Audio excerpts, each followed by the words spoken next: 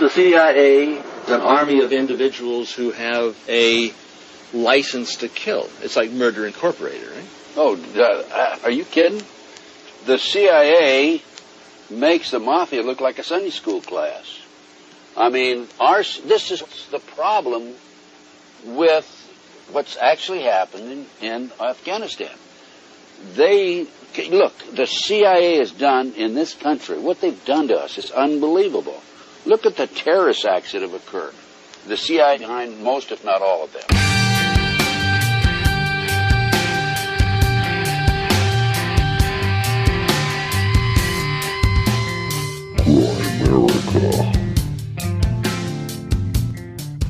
Former FBI chief. Here's a direct quote from him before he passed away, I think in 2011. The CIA and FBI are behind most, if not all, terrorism. Okay, guys, welcome back to the Grimerica Show. We're going to be chatting with Richard Lighthouse a little bit later. Another suggestion from friend of the show, Clint P. They always tend to be home runs, too. This one is no exception. We chat about the universe blinking on and off and all sorts of other fun stuff. It's a hidden gem. Well, I think Richard's actually pretty prevalent, but I haven't heard him in a lot of places because I think he wasn't doing interviews for a while. So I think this will be first for quite a few of you.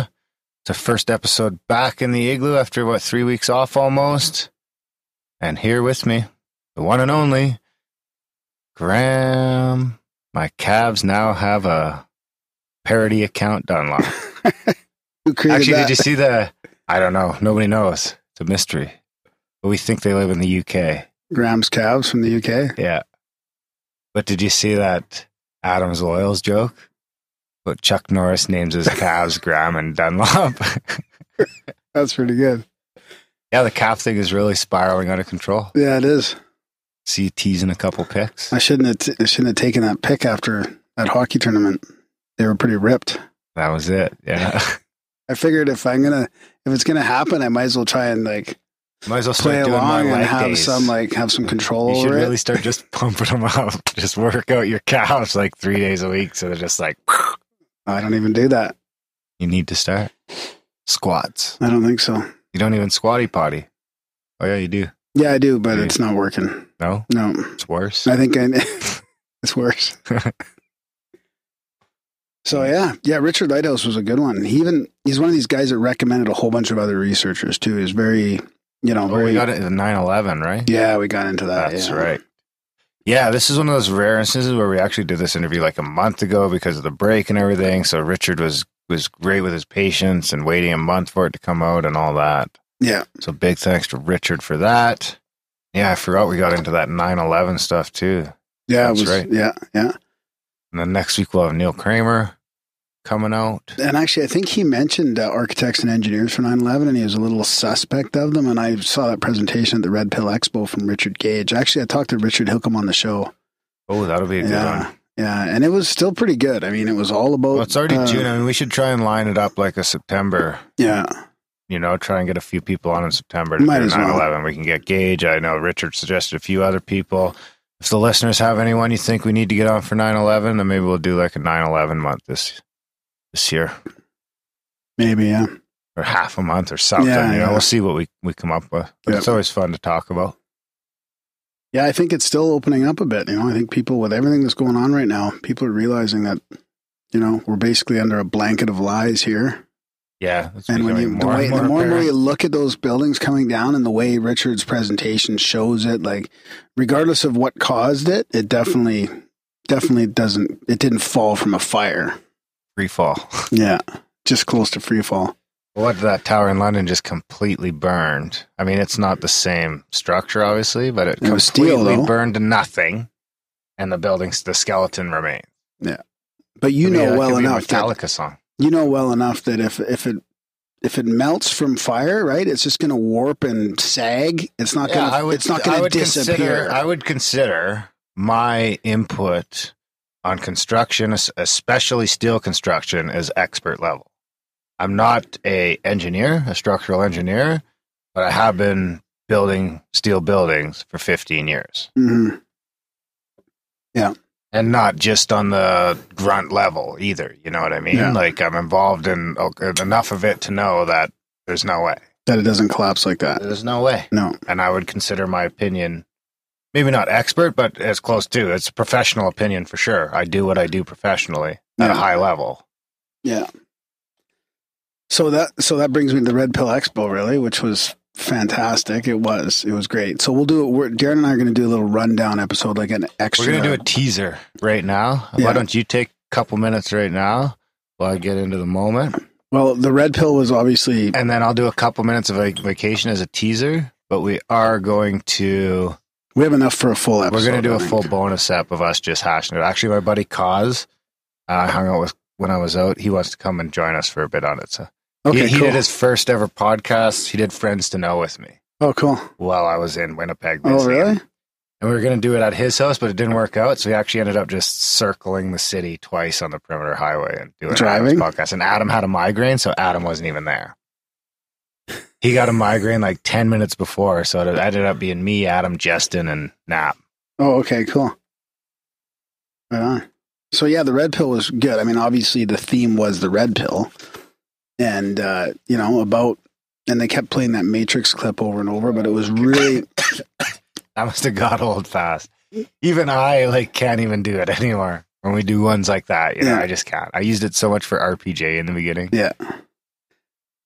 But I mean, it really was a lot of examples of us living in a bunch of lies, right? From all different perspectives, right? From everything from, the mainstream media, people with personal examples of how the media has kind of fucked them over, to, a lot of science stuff, health and wellness. Obviously 9/11 was in there, and there was it was about 600 people there. It was really well organized. Vaccines, really, cancer. It was really well organized, and there was tons of nice people, friendly people. And you know what it ended up being a lot of? It was a little more political than I thought, but it was because there was an underlying theme of freedom, right?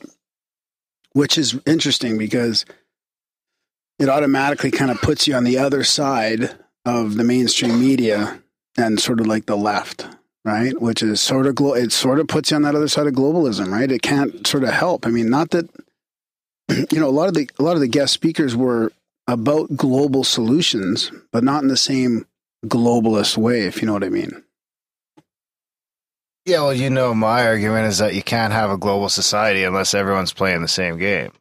If you're paying people pennies on the dollar and the cost of living's pennies on the dollar in certain parts of the world, then it doesn't work.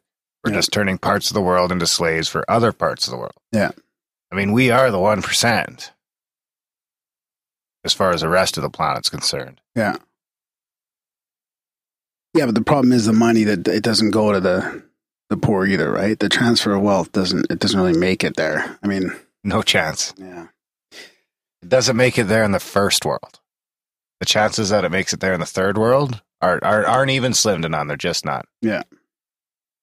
So anyways, what was your, so I got a bunch of, guests lined up, talked to a lot of different people. I should have some notes handy actually, but we'll talk about it. Talk about it more on the other episode. But all the speakers were very keen to come on the show. Actually, you booked a couple? Well, not solidly booked, but invited for sure. Got email addresses? Alex, I got a bunch of cards and stuff. Alex Jones was had his reporter there doing some live reporting. I was trying to get the T-shirt in. Did you get it in there? What do you call it when you get behind the camera? I think it's photo bombing. I tried to do a couple Grimerica photo bombs, but it wasn't working out very good. Working out. Trying to keep my calves out of it and just get the shirt in there. You're too short. We should have sent somebody taller. Yeah. You could have went jumping up and down in the background. You could have went on Michael's shoulders. Next time. So big shout out to everybody there. Met a listener there and his wife. Oh, there was a listener there? Yeah, Samuel. Yeah, that was Samuel good. L. Jackson? No. Oh. No. Did he recognize you? No, well, he sort of. He thought he saw me at a bar the night before, and I'm like, dude, I don't even drink, but I'll see you there tomorrow. I'll be in the shirt, so. Oh, he seen you in the shirt? Yeah. There you have it. Maybe there's someone pretending to be you. Maybe. Wonder. Could be a thing. So how was your vacation? It was good, all in all. Yeah. Detached from work, detached from the podcast. Was it good to I was get out still in the woods chat a bit? But yeah, it was good. Great to get in the woods. There's always the home drama. There's always a bit of that. The family home drama. Yeah, and then there was like, I was going there to be the MC at a wedding, and I left my suit in the hotel in Brandon the night before the wedding. No. Yeah.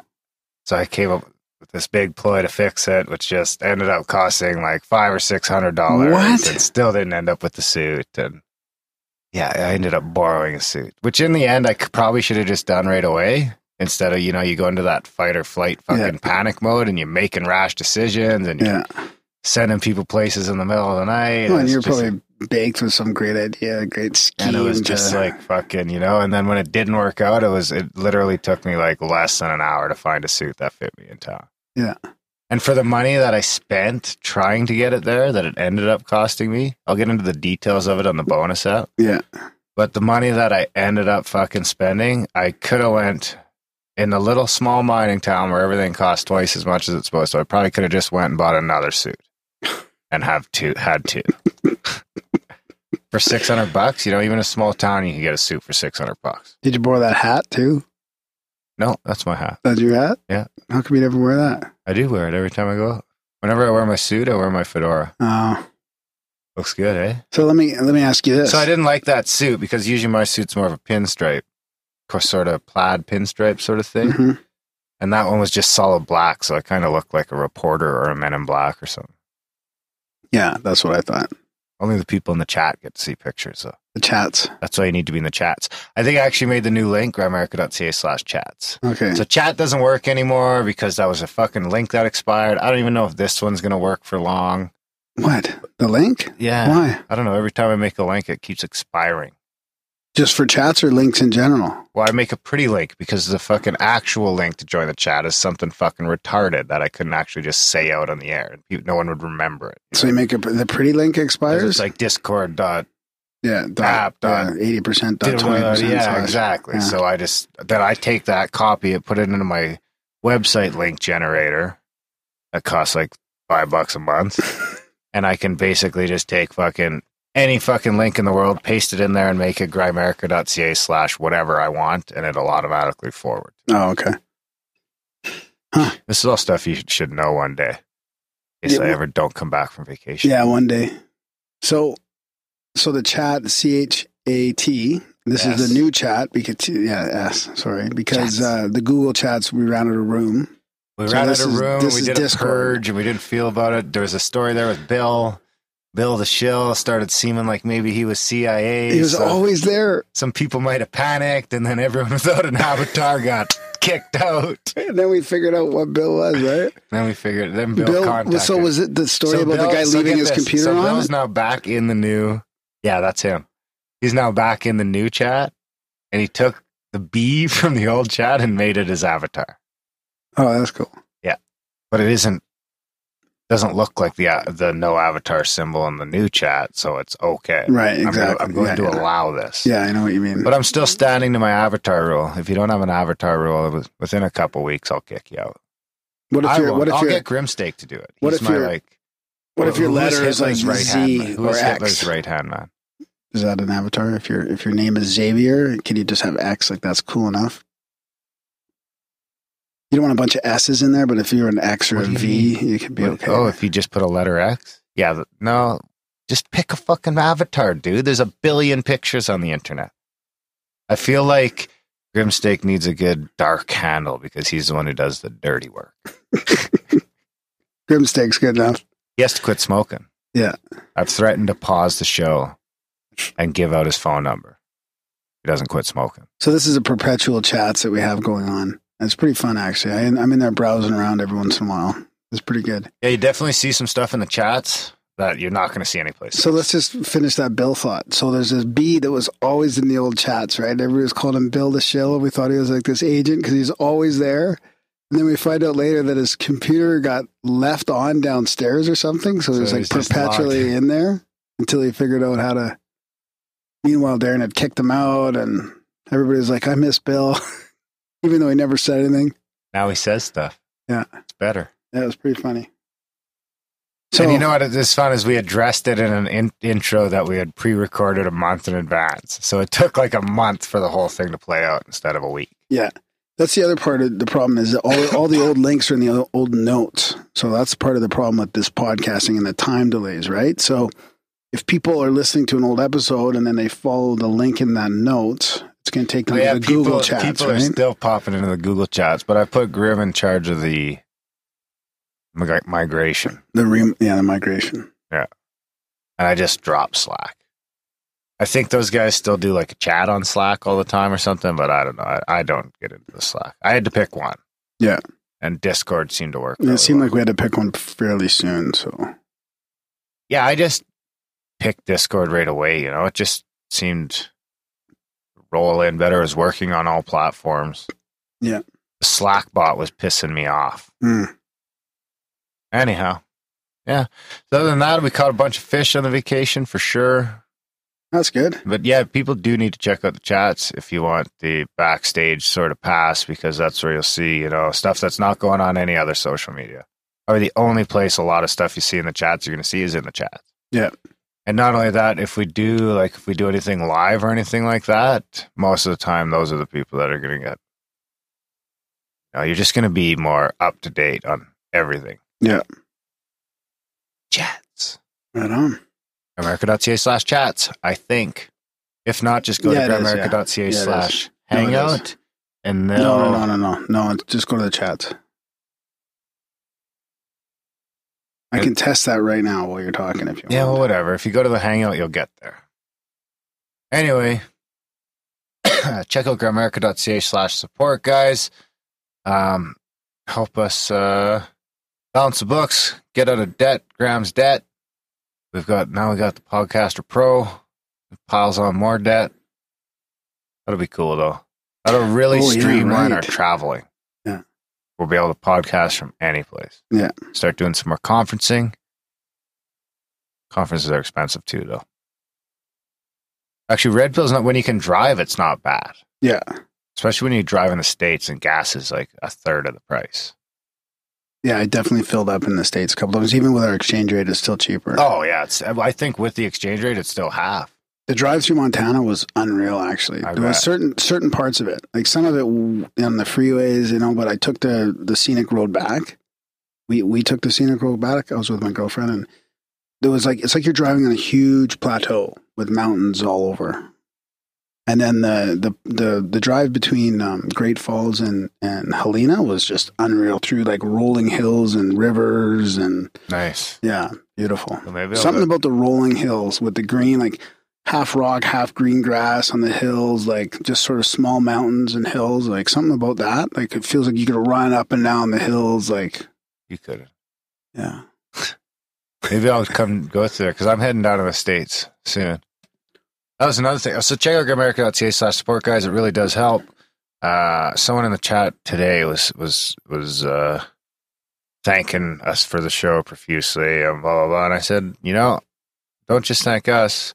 You got to thank the 100 people or so that have signed up for a monthly of $1 or $2 a month. That really, if it wasn't for those people, the show wouldn't still be here today. Yeah, it would just be too much. There would just be too much expense and everything else by this point. Like the amount of money, you know, tens of thousands, 10 grand at least by this point we've done this thing. We never could have done it without these 100 or so people. And there's more than that if you count all the one-time donators, but without those people, the show would not be here. Yeah. So become one of those people over at Grimerica.ca/support. Of course, it doesn't even have to be monetary. You can help us by sending us content, sending us stories, synchros. You can send a review, actually. Review the show. Like I've got an email here from the One Star Marsman. Back again? Yeah. Should we let him know that he can change his review to a 5-star? Really? Can he? Someone else did. Really? Someone else went back and changed it, but he had thought he was never going to listen again. He's donated. Our 1-star reviewer has donated to the show. Before the 1-star? No, after the 1-star. Yeah. Huh. So I got to apologize to him because he was going to come on the Passport episode, and I fucked up. Legitimately, there's two Johns were coming on, right? Do you remember when we were in the middle of that and we were doing the Passport and it was coming down to the last couple callers and I got an email saying, oh, I'm crashing, right? So this is why we leave John the big long voicemail right? Yeah. Because we thought he was still coming on. And meanwhile, it was the other John that said, or That's no, it was right. that John that said he mixed couldn't it come up. on. So I totally mixed it up. And he So I was felt probably there terrible because it was kind of might not have happened anyways. We were like, well, if we can connect, good, but it wasn't, super, for some reason we both thought it might not happen. Anyways, I got some feedback from him on this. So this is how. So we've been emailing back and forth, actually, some really long emails, and had some great discussions on stuff. And I think he was a little rattled at that one episode with Randall Carlson, and I think we had Cyrus in there. I think that's not our normal style. I think he's listened to a couple more, and maybe realized we're not so dogmatic all the time. So, anyways, he sends this email here. I finally listened to the show that I missed out on, and it is unfortunate that we didn't talk. I could have explained that at the time of the books and movies, hobbits still considered themselves to be subjects of the North Kingdom of Arnor. Do you remember that discussion we had? I fucking have no idea what you're talking about. Remember about Frodo and the hobbits and I was saying they don't have a king and all that? I don't listen to that shit. You're autonomous. What? You were the one arguing with me over it.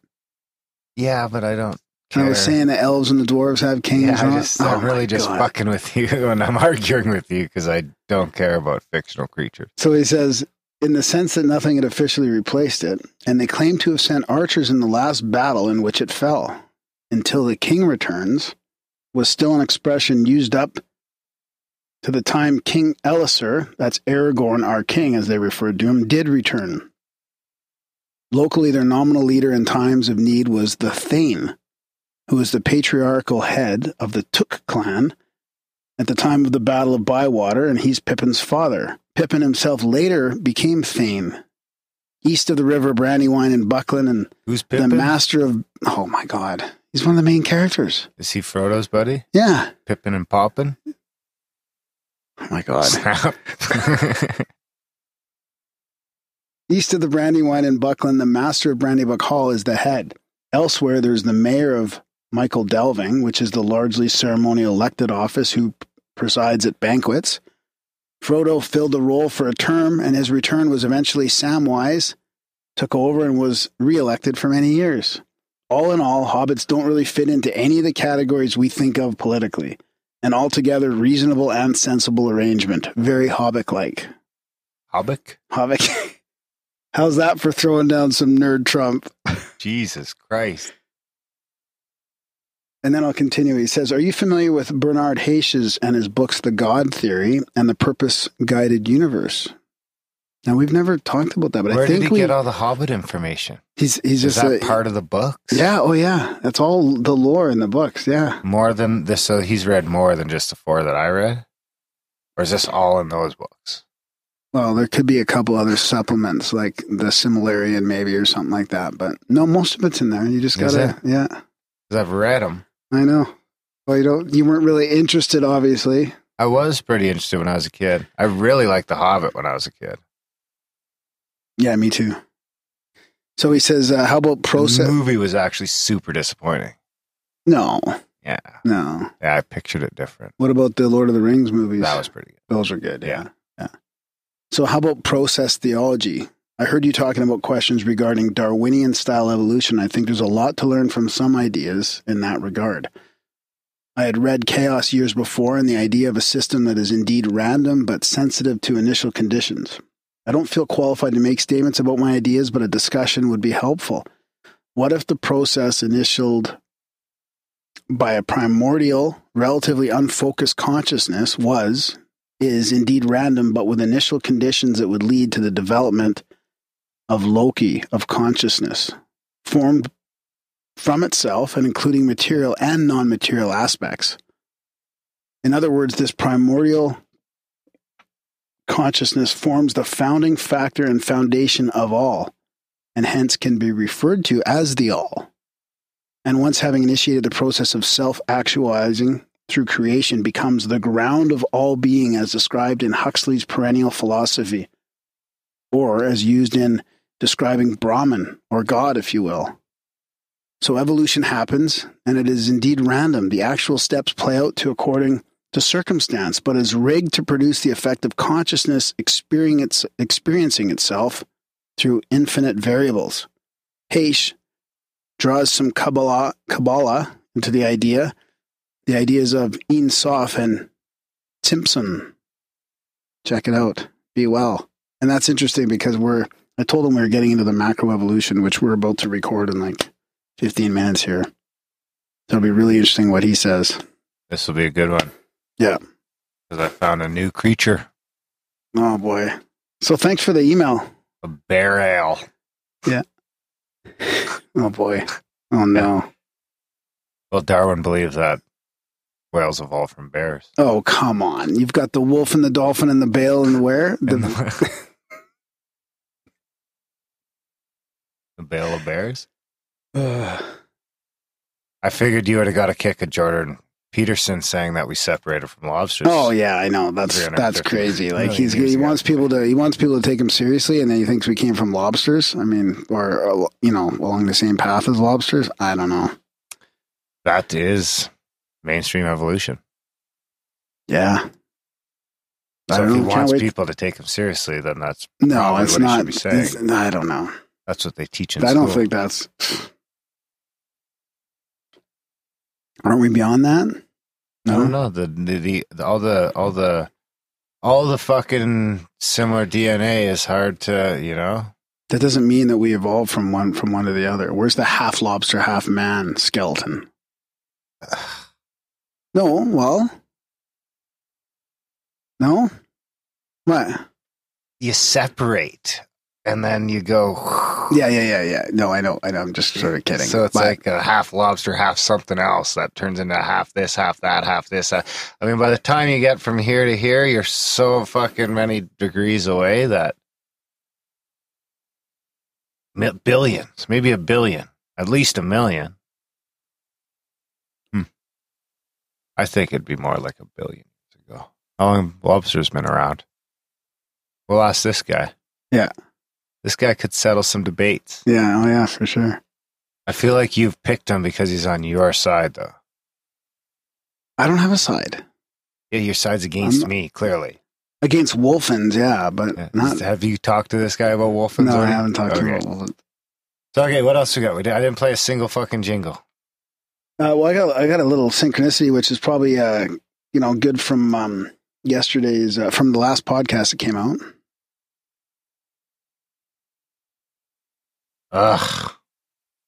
It's probably going to come through. I heard that through my headphones. Did it come through the mic? No. I think it might have. What was it? A fart. I thought you were talking about... Graham is an all-in believer in chemtrails. What are you doing? I'm just making sure it's working.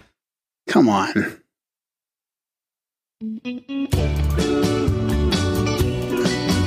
I'm a rambling Graham with synchronicities all over the web. And Aaron is skeptical about everyone and don't believe it yet. All right, so I thought we'd just play a quick one here. We're running out of time, but I think this has to do with the episode last week, which was Dr. Eric Wargo, right, on synchronicity. So this is, So Graham, do you ever wonder if your thoughts turn things into synchronicities? A couple weeks ago, I was driving down the street in a very small town and saw someone who I know, but would call an acquaintance. When I saw her driving down the opposite way of the street, I immediately thought back to her having a heart attack several years ago, maybe 10 years back. Wondering if she had tried to turn her life around. Was she still smoking? Did she change her eating habits? And so on. Really, all of this was none of my business, and I was not even sure why I was thinking about it.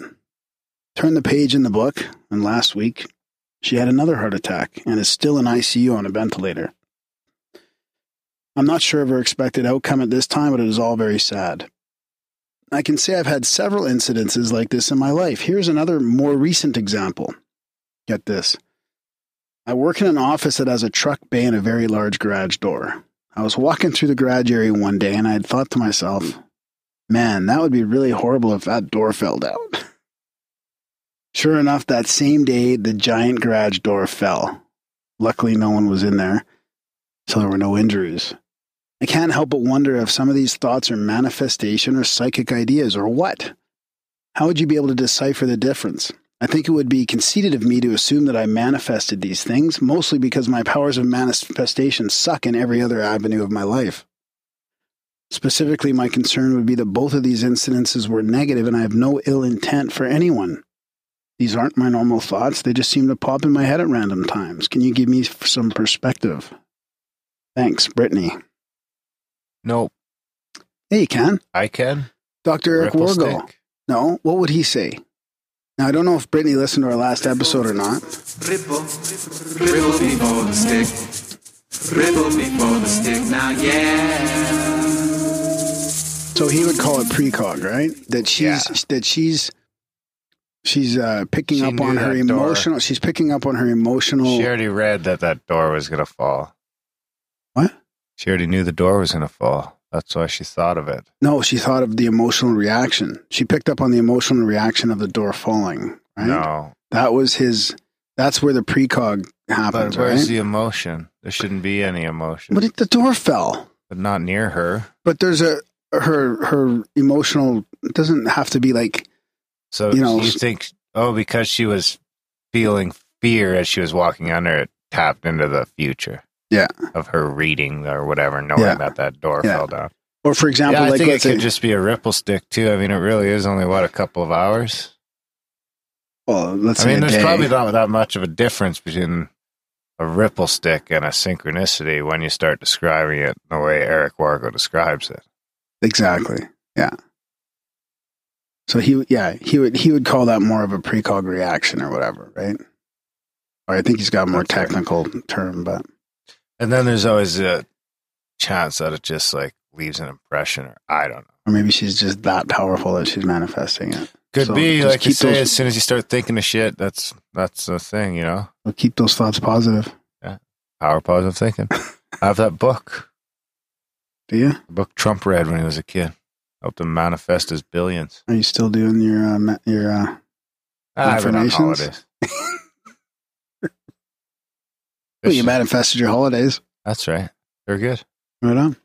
And to manifest some more. That reminds me, before I sign out, I wanted to show it. So I had my trip backwards. I actually have to go straight down from here into Idaho or Oregon or Montana for the eclipse on the Monday. And then after that, I want to head to Northern California to check out the big old trees.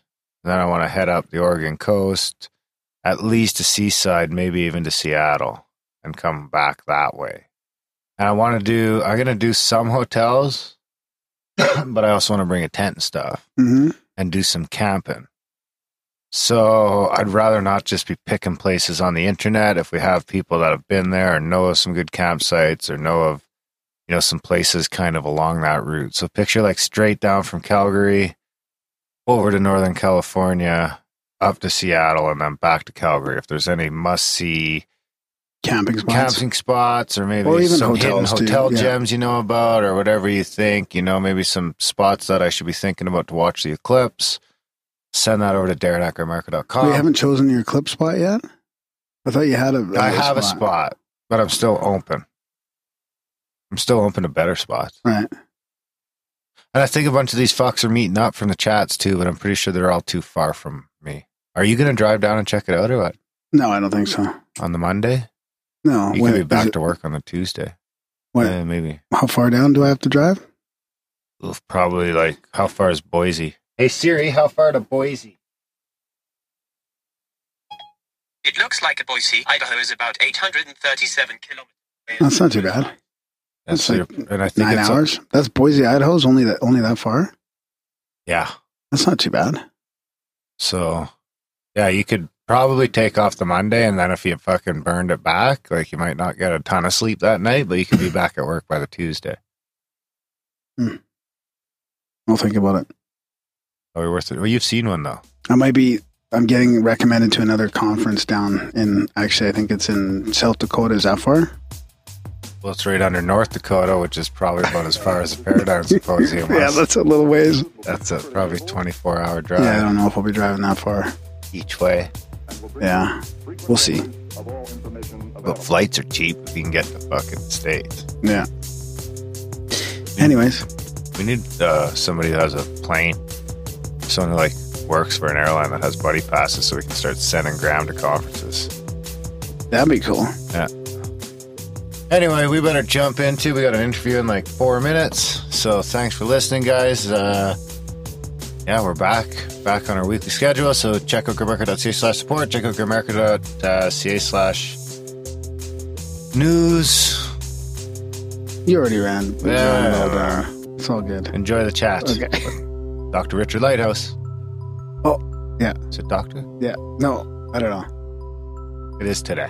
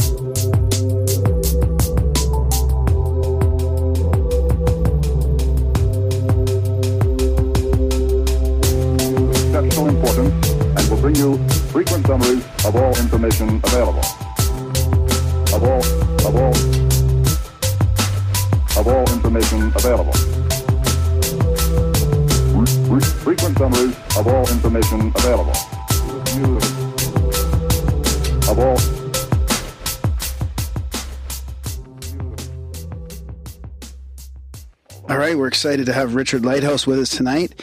He's published more than 100 ebooks, most of them free, some of them very technical, and a lot of it's been about, the sort of centering around this scientific discovery of that our universe literally blinks on and off. That's called the Lighthouse frequency, and the harmonics of this frequency can be used for time travel and faster than light travel and parallel universe and all this kind of stuff. It's really interesting. He's got a master's degree in mechanical engineering from Stanford, and he's previously worked at NASA. Awesome. And it's really interesting stuff, especially after we've done a couple episodes on this type of mind-blowing thing. I've been looking into... it ties into so many previous episodes. Yeah. Maybe it does or maybe it doesn't, but we'll see. Yeah, we'll see. We'll talk to him about all this stuff. So thanks for coming on the show, Richard. It's great to have you. Thanks, guys. I'm glad to be here. I appreciate being a guest on your show.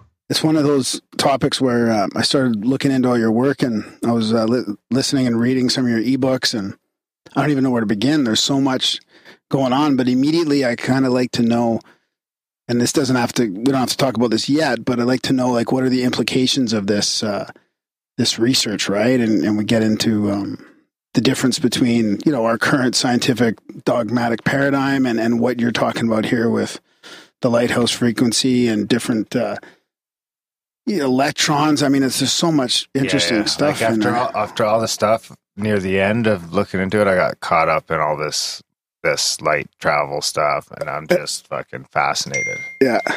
That's where I got stuck, for sure. Okay, well, so maybe for the beginning here, maybe if you could just kind of give our audience a quick rundown of what we're talking about in some simple terms. Sure, that's a good place to start. A little background. Many scientists, going back for decades, have been looking for a solution. There's between quantum mechanics and other theories, there's a gap that, that physicists have not been able to explain, and they're looking for a solution. Einstein spent the last 20 years of his career trying to understand the nature of time because he was certain that that's where the gap was. And there have been a number of theories that have been proposed, some of them very complex mathematically, and no one has been able to put together a simple explanation that would tie it all together. And two interesting things that Einstein said during the later years of his career. One was that if the idea that scientists came up with to explain all this was not wildly absurd, it probably wasn't going to go anywhere. So the reason he made that statement is because he found out through years and years of discussions that the standard sort of analytical inside the box thinking just wasn't working. And so he realized early on that it had to be something that was really outside of the box. And yet at the same time, he was also quoted as saying that he was confident that the math that explained the universe was elegant and simple. Yeah. In fact, he said it should be so simple that I can explain it to a child. And I hope that will be one of the takeaways for your listeners this evening, is that some of the ideas that I'm expressing, you'll find that they're so simple that, in fact, you can explain them to a child. And they're not complicated at all. One, certainly Einstein's simple equation, E = mc squared. I'll touch on that a little bit. But so the theory that I have proposed, and it is not my original idea, I have simply provided the math for it. Mm-hmm. The basic idea is referenced in the back of several of my ebooks, and comes from some New Age material known as the Seth material. And he is quoted many times, and I've got a number of his direct quotes that date back to as early as 1964, where he stated very literally, your universe literally blinks off and on at a very high rate. And I took that idea and I said, well, how could that work mathematically? How would you explain that? And I worked on it for several years, trying to understand how the pieces of the puzzle would fit together with that simple idea. And what I came up with was actually a subharmonic and the primary frequency. The primary frequency is 1.039 terahertz, and this can be proven experimentally. And I will give several examples that will demonstrate that this is a real solution and something that we've seen in actual practice. And one of those examples is at the World Trade Center on 9/11. Mm-hmm. The harmonics of this frequency can be used for time travel. And for those listeners that are familiar with the pictures on drjudywood.com, specifically, Figure 63, if you'll look on on her website, there's an image, an overhead view of the World Trade Center complex, and World Trade Center Building 6 has cookie cutter holes punched through it. It's plain as day. It's the first thing you notice when you pay attention to that photograph. And there's really no rational explanation other than the fact that infrared lasers were used on that building on 9/11. Mm-hmm. And there's been a lot of disinformation to try to denigrate that theory. And basically, I've published a couple of papers describing how that laser works. One of them is called Technical Description of the Infrared Laser Used on 9/11. Mm-hmm. It's available on my website, rlighthouse.com. It's free. But basically, at a harmonic, this is not an ordinary laser in the same way that a nuclear bomb is not an ordinary bomb. Mm-hmm. This laser is extremely powerful and basically reduced the entire World Trade Center buildings to dust in less than 8 seconds. So when I say powerful, there's no exaggeration there. And it does this by rapidly aging the molecules in the laser's path. And there's a video, a very short video clip that's called Figure 38A on Dr. Judy Wood's website that clearly shows a very large steel beam still standing that was from the corner of one of the buildings, and it gets caught by the laser, and in midair, several hundred feet into the air, it does not collapse and fall, it does not melt, it simply turns to dust in midair, and you can watch the video clip of it. Yeah. So you can almost see that whole sort of center core of columns turn to dust.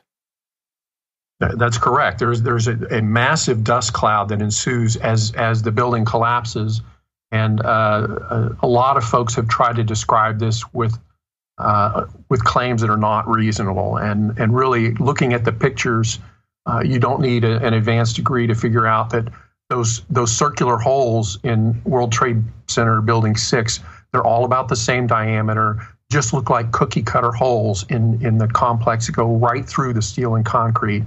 And by the way, jet fuel does not burn through concrete and steel. It doesn't get hot enough. Yeah. Especially not after it's fallen a half a mile. That's correct. Yeah, that's and there was really a lack of rubble there, right? When you look at you can see. Yeah, there's pictures of the day that you can see some street level things. Yeah. That's right. There are a number of very good images that Dr. Judy Wood has put together, and I strongly recommend that website for those that are curious. But I'm using that. That was a segue to explain that the physics for this is real. The harmonics of this frequency. And in my opinion, the harmonic that was used for this infrared laser is 1.039 times 256, and that turns out to be about 265 terahertz. That's in the infrared spectrum, and that would be a perfect frequency. It would have to be very precisely held, something that would be very difficult. So discussing that technology of how they did it is a whole nother level of discussion. Yeah. But I'm using this as an example that this technology is real and this is how it works. So does it resonate with that frequency that you're talking about? So that, there's the lighthouse frequency, and if you can find something that creates a resonance effect, is that what it is? Well, the way it works is all of the harmonics are already there. It would be sort of like plucking a guitar string, that's what I was thinking.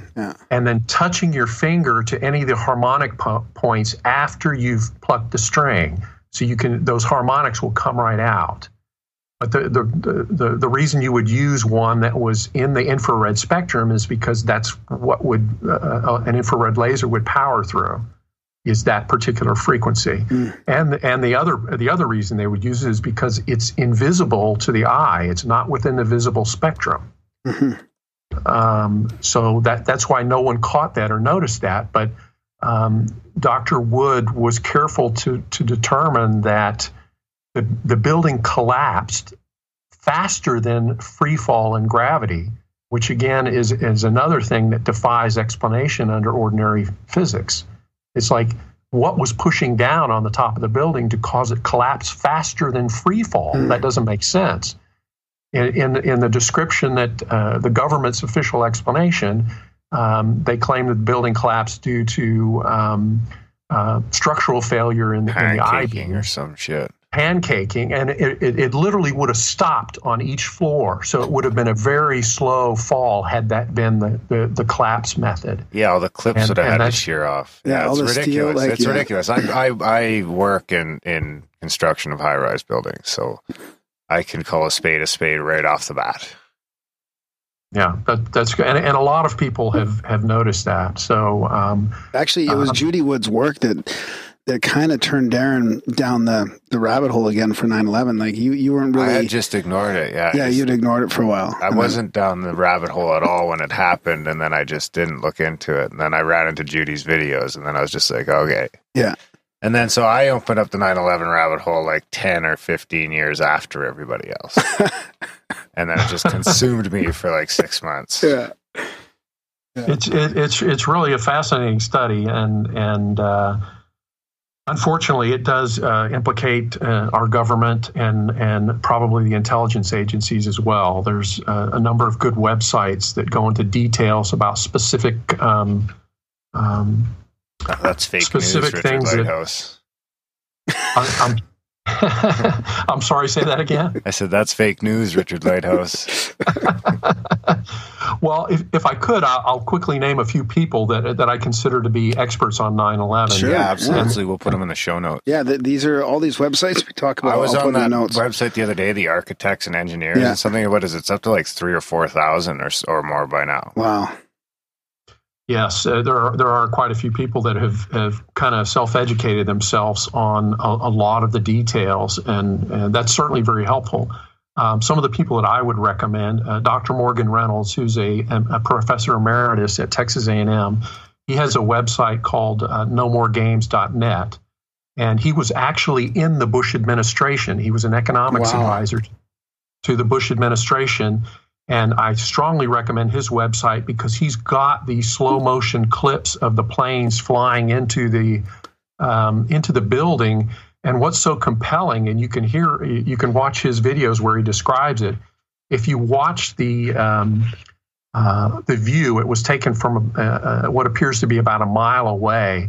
It's clear that the video take was photoshopped because the plane itself, there's a flagpole in the foreground, in the near foreground in the video, and there's a guy wire that's strengthening the flagpole. So that guy wire is about 10 feet away from the camera, and the plane in the background hitting the tower is at least a mile away. The plane in the video flies on the wrong side of the wire in slow motion. It's clearly a fake model. Wow. Okay, I encourage listeners to check that out. It's at nomoregames.net. You can watch the fake cartoon airplane fly on the wrong side of the wire. Okay? Yeah, we'll link to that in the show notes. It's actually 2,876 people have signed it. Yeah. Okay. And then that's offline, if you're in touch with any of these people and you think they'd be interested in coming on the show, do put me in touch with them. I can do that, certainly. So some of the names that I can recommend: Dr. David Griffin, he's a university professor. Dr. Stephen Jones, a physics professor. Dr. Kevin Barrett, he's a professor. We've had Kevin on, I think. Hey, Darren? Yeah, we've had Kevin on, yeah. Yeah, okay. And what was Jones? Dr. what Jones? Dr. Stephen Jones. Stephen Jones, okay. He's a physics professor. Okay. That seems to be the one that could bust it open still, you know? Well, I might just be naive, though. No, but the implications are huge because, we had Joseph Farrell on and we talked about the different levels of this conspiracy, right? There's like, the base level, and then there's the ultra secret level, which is kind of what you're talking about, where, maybe there was always planes planned on, hitting it, but only a certain amount of people at that ultra level knew that that these buildings would be dustified, right? Or that they would come down at all. That they would come down at all. So it implicates, this sort of breakaway civilization that people call it, or like this elite crowd that are using these technologies and these weapons for whatever purpose, right? That's where the real interesting part is for me. Yeah, that's a good point. One of the other pieces of information that I found that's very compelling is an attorney named Michael Springman, and maybe you've heard of him. I would recommend him for your show as well. He's an attorney in Washington, D.C., and he's got a book out that's called Visas for Al-Qaeda. And his history is that he was stationed in Saudi Arabia with the State Department, where he was head of the American Visa Bureau. While he was stationed in Saudi Arabia, he was repeatedly ordered by the CIA to issue visas for terrorists. And he strongly objected and argued about it many times. And he would come back, they'd threaten his job, they'd threaten him. And unfortunately, these visas became the 9/11 hijackers. He had filed numerous complaints with his superiors, and eventually they fired him from the State Department because he wouldn't let it go. So it's clear that just from what Michael Springman is saying, that the CIA had planned this from the beginning. Yeah. And again, his book is called Visas for Al-Qaeda. Yeah, and people are always asking, where are the whistleblowers? Well, there is lots of whistleblowers out there. Yeah. Yeah. Absolutely, there's lots of whistleblowers out there. Another one that I'd quickly point out with the World Trade Center is a former FBI chief named Ted Gunderson. And if folks have not heard about him, I strongly recommend him. I consider him a heroic icon. The man had a great deal of courage to do some of the things he did. Former FBI chief. Here's a direct quote from him before he passed away, I think in 2011. The CIA and FBI are behind most, if not all, terrorism. Yeah, that's crazy. Think about that for a second. This guy was the number 3 or 4 person in the FBI. He was head of the entire Southwest Division for the FBI, a chief, which is very high level. And this is a direct quote from him. The CIA and FBI are behind most, if not all, terrorism. And he knew. He had the rank, he had the security clearances to know. So I encourage listeners and readers to look him up. He's got a lot to say. There's a number of good videos that he's put out. He actually went around the country touring 10, 15 years ago with several people just to try to get the word out about what was going on. And had his life threatened many times. He was stalked and harassed continuously. And he kept going. The guy's got a lot of courage. What about the the site that Darren was talking about, the architects and engineers one? Like, do you recommend that as well, or is that a different? I mean, I know there's some different sort of groups of 9/11, where it gets kind of either too conspiratorial or not conspiratorial enough, and there's still a lot of not infighting but disagreement within that whole community. There is, and the site that you're referring to, I have visited that site. It's got a lot of controversy on it. Sometimes it's hard for me to separate the wheat from the chaff. There's certainly a lot of experts there, yeah, and a lot of folks with advanced degrees that have spent a lot of time studying it.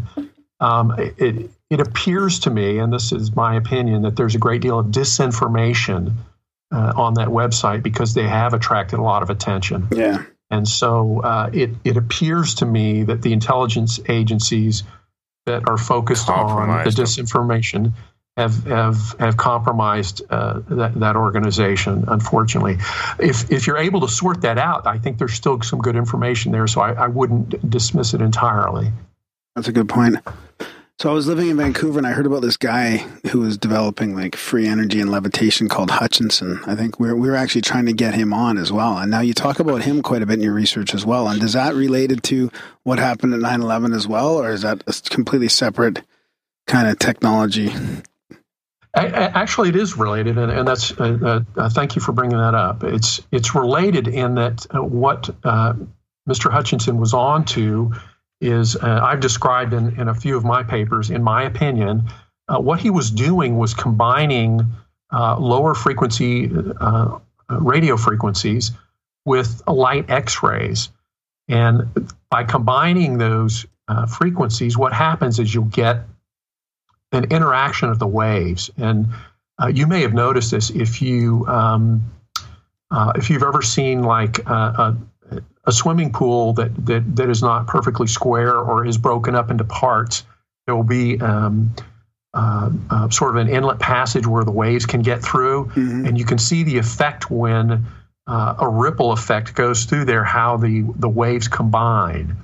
And so I'm trying to give you a visual image of what happens when two different frequencies combine, and they produce, I forget the name of the term for it, but they can combine and create and hit certain resonant frequencies. And one of those resonant frequencies I'm proposing is a harmonic of the Lighthouse frequency. Yeah. And that's what happens where he's able to get levitation of objects like bowling balls. And he's got videotapes of it. Unfortunately, it's not reliable. He has been asked repeatedly to demonstrate it on command, and you just can't do that because he can't predict when he's going to get the right combination of those two entirely different frequencies such that it hits that resonant frequency, the harmonic. Yeah, I think his place got raided when I was in Vancouver, that his whole apartment condo got shut down. I heard about that. Apparently, some of the folks didn't want that information getting out, and he was starting to get a little too popular. Yeah. Could that, so on a quick sidebar, could that be used as something that's responsible for like the Fibonacci sequence in nature? It's possible, and it's interesting you bring that up. A lot of folks have tried to describe the relationship between those different frequencies in terms of the Fibonacci sequence, and that's certainly a possibility. I haven't seen the exact math for that yet, as it applies to the things that Hutchinson has done. But that's an excellent question that I would like to see somebody look into. So the math is there, and it should be demonstrable whether or not that hits one of the harmonics. But again, that is some additional physical evidence that I'm proposing as an explanation of how these harmonics work, and that I am not simply just providing random equations to explain something, but there is some physical evidence to back this up, that this is a real solution and there's real physical phenomena. Yeah. One more example I'd like to give along those lines very quickly is a gentleman by the name of Colonel Philip Corso, and I've referenced him several times. He's the author of a book that came out back in the late 90s called The Day After Roswell. Mm-hmm. It got a lot of press attention, and he did a number of interviews, including 60 Minutes and a lot of local broadcast stations. And one of the statements that he made, again, these videos were recorded around 1997, and the Roswell crash occurred in 1947. And Colonel Corso claims in his book that he was put in charge of reverse engineering all the technology that they could out of the vehicle. One of the statements that he made later on now, after he's retired, is that we were never able to figure out how the propulsion system works. We only know it has something to do with blinking. Okay? The reason that statement is so compelling is it ties right in with these other physical pieces of evidence that strongly suggest that our universe is blinking, and that the harmonics of that frequency can be used for time travel and faster than light travel. So that to me also like screams like my TV is blinking and my phone is blinking and I can see the blinks when I eat mushrooms. Doesn't that, like, that just screams digital or simulation or holographic to me right away? Is there any correlation to that, or is there? Well, this particular frequency, and I understand what you're saying. This particular frequency is so high on the frequency spectrum; it's terahertz. It's trillions of cycles per second, and it's in an area that scientists have had difficulty explaining for many years. And in fact, they call it the band gap, because it's above the frequency of microwaves, where we know there's lots of physical phenomena, particular molecular vibrations and that type of thing. And then there's a big gap, and then it jumps up to infrared spectrum and frequencies of light. But in between that is this band gap that scientists have had difficulty explaining, because there's no physical phenomenon occurring there. And that's always been very puzzling, because our entire frequency spectrum has natural phenomena of just about anywhere you look. And here's this big gap in the middle, and we're going, what's going on there? Why is that gap there? Well, it turns out there is something going on there. 1.039 terahertz is the blinking frequency of our universe. And that could be one of the reasons why there's very little physical phenomena close by that frequency. I want to try to give listeners a sense of, because you bring up a good point, it's like, how can I relate to that? Help me explain that perceptually. What does that mean to my senses? Well, one of the ways that I have tried to explain that is, imagine a ceiling fan. If you've ever used a strobe light on a rotating fan and caused the fan blades to look like it stopped, maybe some listeners and readers are familiar with that. I've seen that effect. I find sometimes if you get even the fan in the right light, you can get that effect where it looks like it stops spinning. And that's correct. And what is happening is pulsations in either the light itself, for example. It could be from the household current, or if you've got a true strobe light, you can dial in the strobe until it hits the right frequency, and it'll make the fan blades look like they've stopped. Well, that's kind of what happens with this blinking frequency. If you go faster than the frequency, nothing happens. If you go slower than the frequency, nothing happens. It's like tuning in on your radio dial. If you don't hit it precisely, you don't get any music. And so I've had a number of people ask me about that, saying, well, I know we've seen femtosecond lasers, and they're used, and there's no time travel effect, and that's clearly much faster than the terahertz that you're talking about, and that's correct. But again, it's like tuning into a specific radio frequency. If you don't hit the right frequency, you get no music. So then if you get that exact frequency, you just kind of slip into some sort of purgatory. No, he just slips into a different universe, parallel universe. Is that probably, what it would be? right? Into where so the time there's two universes? That's how you get through time travel and faster than light travel, right? Yeah, I get that, but I'm just like, what is it? Just it must just be two then, right?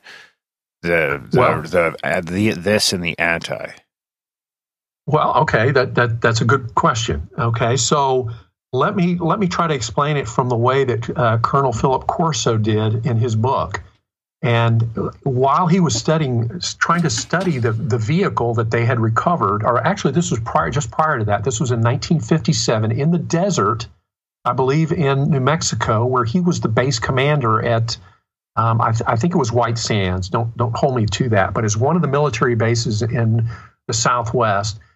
And he had taken one of the pilots, and they had flown over one of the remote areas of the base, and he noticed a shiny object on the ground that was clearly on the ground, and it wasn't an aircraft. And he said, "Let's go back to the base." And he had some concerns about what it might be, so he got in a Jeep and drove out there. And again, this is a pretty far drive out there, and it was already turning dusk. When he came upon the grounded aircraft, and I'll try to quote it just the way he did, but again, it's in his book, which I strongly recommend. He said the vehicle sat on the ground and was pulsing, and that it appeared to be transparent at times and seemed to fade in and out of our universe. Now think about that. So what's happening there compared to what I've described with this frequency? If you don't hit the frequency just right, and sometimes you're a little slow and sometimes you're a little fast, what would it do to a vehicle? It would make it appear as though it was fading in and out. And at times it would appear transparent. That would be the perfect description. Are you following me? Yeah. Okay. So one of the sort of the images that I describe in my free ebook that's called Faster Than Light Travel, The Basic Mechanics, and again, that's free on ourlighthouse.com.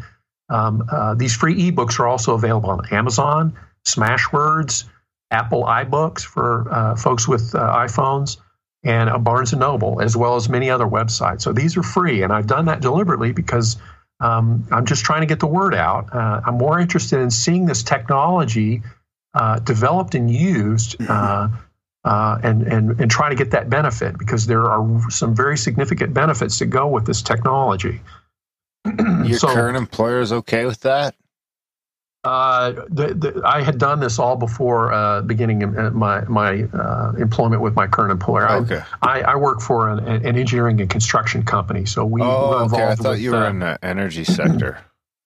Right now, I'm in an engineering and construction company that works for energy companies. Okay, yeah. Okay. You've got a degree of separation.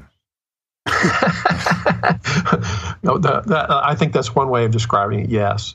So I have worked for some big energy companies in the past, doing business development and done a lot of international travel. So that's something I enjoy, but what I'm doing right now is more practical and involved with engineering and construction. Yeah. So let me quickly jump back to how this works, because you brought up a good point of what happens when you hit that frequency. So one of the ways that I can explain this, and I tried to do this in this book that I'm talking about, Faster Than Light Travel, The Basic Mechanics, the second paragraph where I talk about what is fifth dimensional space, because that's very important to understanding what happens, okay? Now, when you synchronize a vehicle, the electrical signal with the blinking of our universe, which again is beyond the perception of our senses. It happens so fast you can't perceive it. And a simple way to understand that is we all watch movies at the movie theater, and those projectors are typically around 30 frames per second, but you don't see the blank spots in between those frames when it's moving at 30 frames per second. In fact, you don't think that it's a fixed image. You see a moving image, and for all intents and purposes, you think it's moving. Well, it's really not. It's a fixed image that's moving at 30 frames per second. So you can imagine at 1 trillion frames per second, you simply would not sense or perceive any gaps or the fact that you're seeing individual slices of a reality that's constructed. And I know that's difficult to get your arms around, but you have to think about it for a minute. So what happens when you synchronize with this particular frequency, one of the harmonics, the first harmonic is about 2.078 terahertz. Now, what you can think of is what happens when you synchronize with this frequency is that you're basically straddling realities, okay? Your vehicle goes into what could be called suspended animation or a stasis, okay? You're literally straddling in between universes. You would still perceive in and out the physical universes that you were trying to leave and an alternate universe or fifth dimensional space.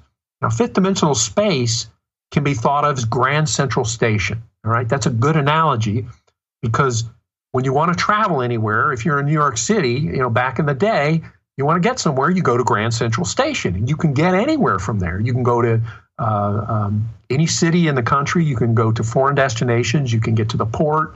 You can take the train to get on an airplane. And that's a good analogy of what fifth dimensional space is. So once you step into it, you are simply one step away from anywhere in any universe, any time period, or any dimension is literally one step away once you're in fifth dimensional space. So what would it look like? I gotta say something. What if we could reach that state naturally? Like, what if we could synchronize? I was actually going to ask if there's any research between psychedelics and it harmonizing, because I mean sometimes on psilocybin you can almost see the resonance, and on DMT you might just be in the fucking other side. Yeah, but like, what if that's creating a resonance? Exactly. Like, or if you're NDEs or OBEs, like, what if you can do it while you're lying in bed meditating? Like, what if that's how people actually reach those other dimensions? Maybe even lucid dreaming. Maybe you're in that state of you're synchronized with that blink. Here's how you bring up some good examples, and here's how I would explain that in kind of practical terms. And I'll use Seth's terminology here, okay? The way he explains it is all of time is simultaneous. These ideas about backwards and forwards of time are simply a distortion, because in reality, all of time is simultaneous. The massive present moment contains all periods of time. If you hold out your arm and wave it around, you are literally moving your arm through a dinosaur that was standing there 70 million years ago in our terms. But the reality is, it's happening right now. Okay? Try to get your arms around that, because that's going to bring up a lot of questions like, hey, won't the molecules and the atoms conflict? How come, they don't, bump into each other? Well, what does an atom or a molecule consist of? Mostly it is nothing. That's correct. It is 99.999% empty space. Perfect point. So how does that work? Your subconscious mind actually perceives all of these realities, all of these periods of time simultaneously. If you were to try to experience that with your conscious mind, you would be overwhelmed. So what happens between your subconscious mind that senses and experiences all of these realities simultaneously, your ego filters all of them out except for one. The primary function of your ego is to keep you focused in one reality. Okay? Now, that doesn't mean that experimenting with certain chemicals, and I'm neutral on the subject. I'm not trying to take a position on that. I'm simply saying what you might be doing in such a case is asking the ego to step aside a little bit and letting that information come in from the subconscious mind. That's really interesting. So the realities are always there. They're always present. And by asking your ego to step aside and let go its rigid grip of your conscious mind and its singular focus, it allows that information to come in through.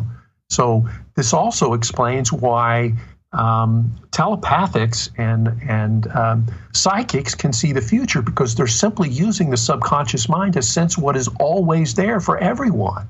It's not an unusual talent. Everyone has that ability. It simply requires a relaxation of the ego to let the subconscious perceptions pass through to the conscious mind. So that's probably a longer answer than you were looking for, but I hope that helps a little bit. That's good, because that lines up really well with our interview with, was it Eric Wargo? Dr. Eric Wargo? Because he explains synchronicity, and kind of the method that time is not linear. It's all happening at the same time. And these little synchronicities are the reason they stick out to you is because the future reward, or it's tied to something. Yeah. It's precognitive. Yeah. For lack of a better term. You're precogging the emotional response to that thing as opposed to the event itself. That's right. Yeah. That's a good point. And I think an equivalent way of explaining that is saying that all of time is simultaneous. One of my favorite quotes that I like to use that Seth had mentioned is, "You have no idea the difficulty of explaining time to someone who must then take time to understand the explanation." And I thought it was very clever because we're so accustomed to thinking in terms of backwards and forwards, past and future. And Seth made it clear that time moves not only backwards and forwards, but inwards and outwards. It is multidimensional. So there is no singular timeline. There are an infinite number of timelines and probabilities available to anyone. And the past can be changed just as easily as the future or the present moment. Nothing is fixed. All of those timelines and all those probabilities are always available to you. Well, it's funny. There are no limitations there. And the way you remember the past is probably through your ego a lot of times. So it's fixed in your ego fixed the past as well. That's a good point. Your ego wants to see one timeline. It wants to think in singular dimensions. And that makes it easy. It makes it easy for decisions. It makes it easy to keep you focused within one reality. But that doesn't make the other realities any less valid or real, because they are just as valid and real. Is there any sort of evidence that any sort of wildlife is able to tune into that at all? Because they might not have an ego. Maybe that's why Sasquatch can disappear. Well, that's an excellent question. I think the way I would explain that is Seth's many comments along the lines of everything possesses consciousness, and I mean literally everything. There is no such thing as something without consciousness, and by consciousness I mean self-aware. Everything is self-aware. Even a single atom is self-aware. So everything, including animals, they possess consciousness. Although science and religions have tried to denigrate animals and claim that they have no soul or they have no self-awareness, Seth would say exactly the opposite, that they in fact do have consciousness, and they are very much self-aware. Now, they don't have the beliefs and the ability to logically deduce things that we possess, but they are consciousness and they are self-aware. So maybe we should go back to where you were before I interrupted, about you're straddling the worlds, I guess, or you're standing. You've made it through that dimension, let's say, and you said you're one step away from all these different dimensions or worlds or whatever. That's correct. So you're continuing on from there, which I would assume is something about how this propulsion or how this technology would get you from one to the other? Correct. So when I mentioned the analogy to the fan, what we're doing when we synchronize with a harmonic of this blinking frequency, and the first harmonic is 2.078 terahertz. The reason we can't synchronize with the fundamental frequency at 1.039 terahertz is because in our terms, you have to think about this. If you've ever seen a sine wave, a mathematical sine wave, you can picture that in your head. above that horizontal axis, you see a wave, and we'll call that matter. And below the x-axis, we'll call that antimatter. So we see this sine wave that's moving at 1.039 trillion cycles per second, but we only perceive that portion, and we're only aware and have physical bodies for half the cycle. So in our terms, at 1.039 terahertz, that frequency literally does not exist because it doesn't have a complete cycle. It never has a complete cycle in our terms. So the only way we can access it is through harmonics.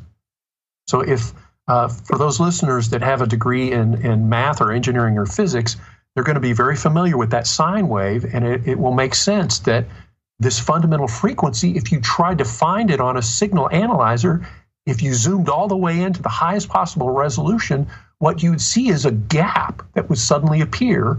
And this isn't possible because it's a pure tone. There wouldn't be a gap on a signal analyzer except in theory, because it doesn't exist in our terms. It's a frequency that literally does not exist. But the first harmonic for that frequency, when we synchronize a vehicle to that frequency, we step into fifth dimensional space, and there are a lot of amazing things that can happen when we do that. We can travel through time. One of the things that Colonel Corso mentioned, and has been mentioned by a number of books, is that the intelligence agencies refer to the beings that were recovered in the Roswell vehicle, they call them P-24s. Why do they call them that? Because they were not aliens. They were not from another planet. They were future humans. They were from a probable timeline that exists 24,000 years in our future. One timeline. And so they referred to them as P-24s. They also have met, apparently, and there are a number of books that discuss this, where insiders and whistleblowers have come forward and said, yes, we've had discussions with P-45s, P-52s, all of these people being from our future. Some of them are here to help us. I briefly mentioned that because it emphasizes the point that the vehicle was actually used for time travel, not space travel, although it is capable of space travel as well. So what happens for these guys when they step into that fifth dimensional space, at that point, the amount of electrical charge that is put on the vehicle determines where you end up, okay? Now, when we're doing long-distance travel, there's two things involved. One is what engineers and physicists will call the right-hand rule. And if you hold up your right hand and curl it into a fist and point your thumb out, this is the direction that a vector takes when, how can I explain this? It's the curl of an electric vector. So if I am stirring a group of electrons in a right-handed motion that are floating, and this is just an analogy. If I've got a bunch of electrons that I'm stirring in a pool of water, there will be created a vector force in the thumbs-up direction. Now, why that applies to our spaceship is because that tells us the direction that the ship is going to go in our terms, okay? So while you're straddling these two universes in fifth dimensional space, you're in a stasis or a suspended animation, and you want to point the vehicle in the correct direction, and you want to give it a precise electrical charge. Now, I didn't touch upon this prior, but I'll touch upon it now. So what can we say about the nature of long-distance travel and time travel? Is that one, time and distance are illusions, okay? That's what we're realizing by understanding that our universe blinks on and off. Both time and distance are fundamentally illusions because our universe blinks on, and then when it blinks off, everything collapses to a single point, okay? One point. Everything exists in a single point for a fraction of a second. So could that explain the Big Bang? Is that like the first blink, or is that just us being able to randomly zoom in on one blink, or? That happens more than 1 trillion times every second. We return to a single point. Time. All the time. This happens all the time. There is no beginning and there is no end. In those terms, what I'm saying, there was no such thing as a Big Bang. Yeah, it's gone. There's no such thing that there is, as religions have stated for thousands of years, there is no beginning and there is no end. They couldn't explain it mathematically. Here is the mathematical explanation. Our universe literally blinks on and off 1 trillion times a second. There is no beginning and there is no end. So this ties in well with the electric universe theory, I'd imagine? It does, because that single point is what Seth describes as the electrical universe. And all consciousness, all memories, all matter is represented in this single point as a vibration or a frequency. Everything. That almost sounds like the, what was the cloud they used to talk about? Or the Akashic Records. Yeah. Everything in those terms, those would be ideas. And those ideas would be expressed as a frequency or a memory contained within this single point. And everything that has happened in any period of time, future and past, any probability, any parallel universe, any physical dimension is contained within that single point. If you can get your arms around that's truly a staggering amount. Yeah, it's completely different ways to look at the universe, right? Completely different. Like instead of a beginning and an end and an expansion, which they're saying is not happening, it's basically always there. It's almost, I guess, I don't know if it would be infinite or not, and the light, the thing is blinking off constantly and creating. Yeah, I don't know. Can you get into how we know that it's blinking? Like, is that to do with electrons themselves, or how do we know that the universe is blinking at that speed? Well, there's ways that we can test it, but the physical evidence, there's several pieces of physical evidence, such as the infrared laser that was used on the World Trade Center. That's one physical example. Colonel Philip Corso's experience and reverse engineering of that vehicle, indicating that it was powered by blinking, it had something to do with blinking. That's another physical example. The third physical example is the Hutchinson effect. When you combine radio frequencies with light X-rays, that combination randomly produces in an environment. It hits resonant frequencies that are those harmonics, and then you get things like levitation or rapid aging occur. And the distinction, it would be a whole nother level of discussion to go into the distinctions between when do you get rapid aging and when do you get molecular time travel. But it's an interesting discussion.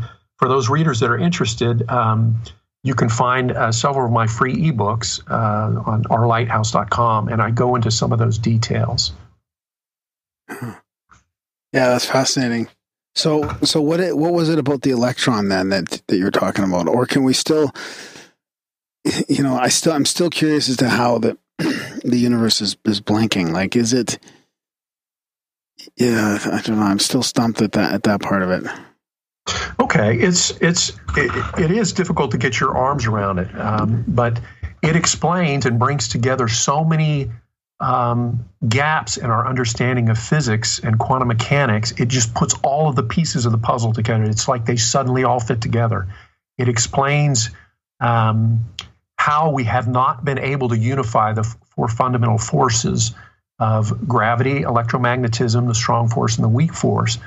And in my technical paper, where I have discussed mathematical solution unifying the four fundamental forces in nature, in that paper I describe how those four forces are digital versions of a single analog force. So the electrical universe is analog, and it just the simple math that describes it is called analog QAM, or quadrature amplitude modulation, which is the same math that is used to describe AM radio. It's that simple. Digital QAM, or digital quadrature amplitude modulation, is what can be used to describe the four fundamental forces. So you have an analog force in an electrical universe, and every time the universe blinks on, you get four components of that analog force that appear as our four fundamental forces in a four-dimensional universe. In an 8-dimensional universe, you would have 8 fundamental forces. In a 16-dimensional universe, you would have 16 fundamental forces. So the logic follows very naturally. That blinking, some of the ways that you can try to describe it, again, the fan analogy, the strobe light, where you synchronize with that blinking frequency, is one way to perceive it. Another one of the ways that we can prove that using current technology, I've referred to on the main page of my website at rlighthouse.com, and here's the simple experiment that we can do. In 2007, a group of grad students at UCLA did a very unique and very important experiment that's called time stretching. And I've referenced the particular technical paper they've done. And since then, there have been a number of people that have gone much faster to sample things at much faster rates. But these grad students were able to sample something at much faster than the capability of any computer. And the way they did that was, if you've probably played with Play-Doh once or twice, or maybe your kids have played with Play-Doh. If you can imagine taking a piece of flat Play-Doh and imprinting it with a sine wave, if you can imagine that, and then taking the Play-Doh and stretching it with 2 hands, stretching it out horizontally, what would happen to that frequency? That very fast frequency now becomes a much slower frequency by stretching it out. And by doing that, now we can take our much slower computers and processors and we can analyze that frequency. And before, because that frequency was so fast, our computers couldn't analyze it. Okay? And the mathematical theory that goes with that is called Nyquist-Shannon theory. Now, Nyquist and Shannon were 2 brilliant mathematicians. Nyquist did his work in the 1920s when he was trying to analyze telegraphic signals. And he wanted a way to try to break a code, basically, was what he was doing. And later on, a gentleman by the name of Dr. Shannon came along, and he figured out that to analyze any frequency, regardless of what it was, he came up with a mathematical proof that showed as long as you sample it at double the rate of the frequency, you can crack any signal and break it down into its components. So if I have a 1 terahertz signal, if I sample it at 2 terahertz, I can perfectly reconstruct that frequency in all its nuances. And everything that's captured within, whether it's a code or music or language or all of the above, it will be contained within that frequency, and I can break it down into its components and figure out what it is. And so he did a very important mathematical proof that showed as long as I sample that at least 2 times the rate, I can decode anything. And so we use that now today in signal analyzer theory. And a signal analyzer is the piece of equipment that they use in electronics labs and at university labs to analyze different frequencies, particularly very high frequencies, because there's lots of things that happen at the molecular level and the atomic level that happen so fast that we have to sample them at very high rates, or we can't break it down and figure out what happened. So signal analyzers can analyze these harmonics that I'm talking about. And in fact, they've gotten so good at using this time stretching method that many university labs are already doing very similar experiments. So I've published this with the hope that I can get someone who's got the equipment, and if there's anybody out there listening that has access to electronics and can review the paperwork and set up this simple experiment, what you'll find is, to prove the point that the universe is actually blinking, if you sample that frequency at 2.078 terahertz or faster, you will find that all 4 fundamental forces vary just like a sine wave. That's the key that will prove the universe is blinking, because you're never going to be able to visually see it. You're not going to see it with your eyes. But what you can do is measure the change in the electromagnetic force or the change in the gravitational acceleration that will vary just like a sine wave. And the math for this, again, is very simple. And that will be the proof that our universe is blinking. And so I've suggested that, and I hope that someone who has access to some good lab equipment might try that experiment in the near future and confirm it. So nice, yeah, that answers it. I that was maybe a long-winded answer for. No, that's good. How is there room? How is matter created, or does matter exist in the with this model, or is it mass or matter? Matter. That's a good question, and it shows that you're thinking about it, because these are some of the same questions that I had when I first tried to get my arms around this idea. Matter and energy. What we hear from thermodynamics, if you take thermodynamics as a college class at any university in Canada or the United States or anywhere else for that matter, one of the first things they'll teach you in thermodynamics is matter can neither be created nor destroyed. Unfortunately, it's not true. Wrong in 1945, didn't we? It's not true, and there's going to be a lot of folks that have a problem with that, but if our universe is truly blinking on and off, then matter and energy are constantly created and never destroyed. So because each time the universe blinks on and then off, the antimatter universe blinks on, and our universe of matter literally does not exist for half the cycle. So literally, you have no eyes, no body, there is no house, there is no planet, there's no nothing. Nothing exists for half of that cycle. It's not that, some people have suggested that, that means that all of the matter particles turn into antimatter and we experience that side of oppositely charged particles. No, that's not correct. That's a separate universe. We never experienced the universe of antimatter. And that also demonstrates that matter and antimatter particles will never meet because they don't exist at the same time. In a blinking universe of matter and antimatter, matter and antimatter particles can never meet. And that's you want that situation to exist, because when you combine, if there was ever a situation where matter and antimatter met, you would have a big explosion. It would be a problem. Yeah, it sounds like a problem. Sounds like crossing the streams. It would be like crossing the streams. That's correct. So fortunately, we will never, there is no situations where we can experience that.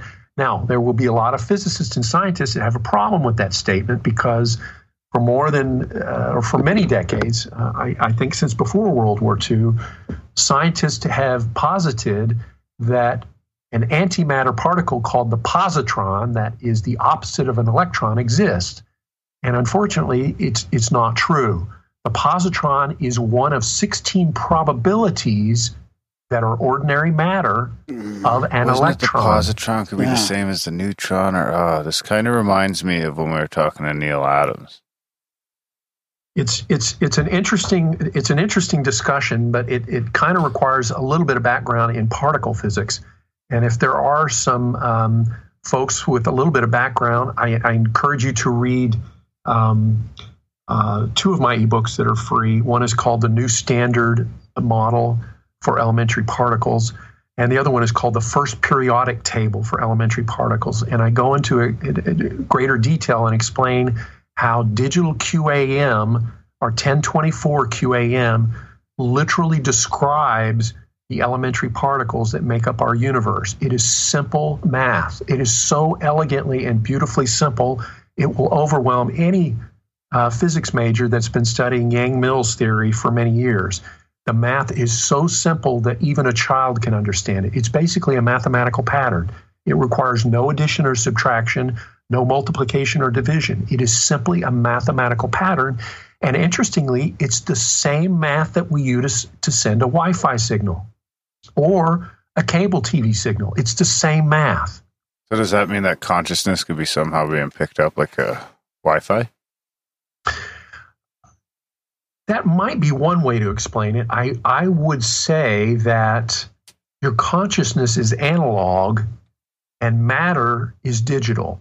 So your consciousness always exists, even though matter does not. Does that make sense? Like the electric universe. Like the electric universe, correct. So your consciousness always exists within the electrical universe as a frequency and expresses itself as a frequency. And every thought that you express is expressed in the electrical universe as a frequency and permanently stored there. It is never lost. It never disappears. It doesn't lose anything. It is an infinite amount of storage within that single point. Infinite. It is literally infinite. And they charge you $2.99 a month. And if you want additional storage, there's an additional storage fee. Perfect.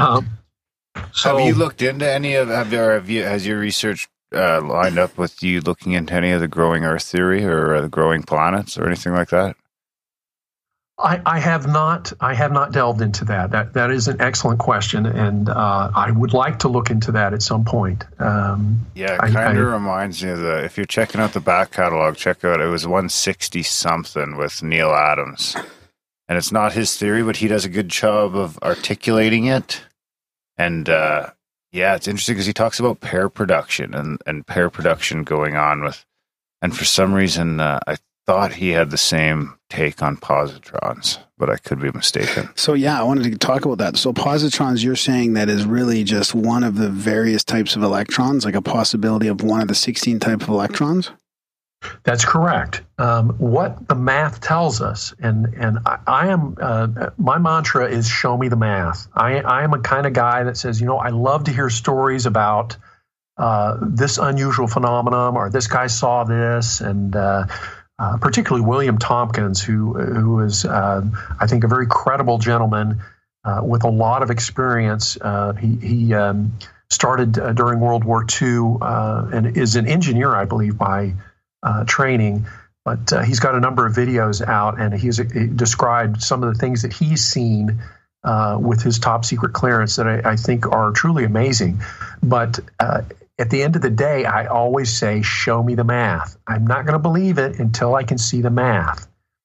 And so when I came across this 1024 QAM field and understood that it described all of the elementary particles in a form of a periodic table, similar to the periodic table for chemical elements, all of them are lined up and related perfectly in a math table. So there's 1,024 elementary particles, and I know physicists are going to have a problem with that. No, we've only discovered 17. Well, that's exactly the same discussion that was had in the middle of the 1800s about the chemical periodic table. They couldn't understand why so many elements were missing until they mathematically laid it out and understood what a mole was, what a molecule was, and understood the true nature of the atom. Then they could mathematically line up all of these elements and go, hey, there's a gap here, there's one missing.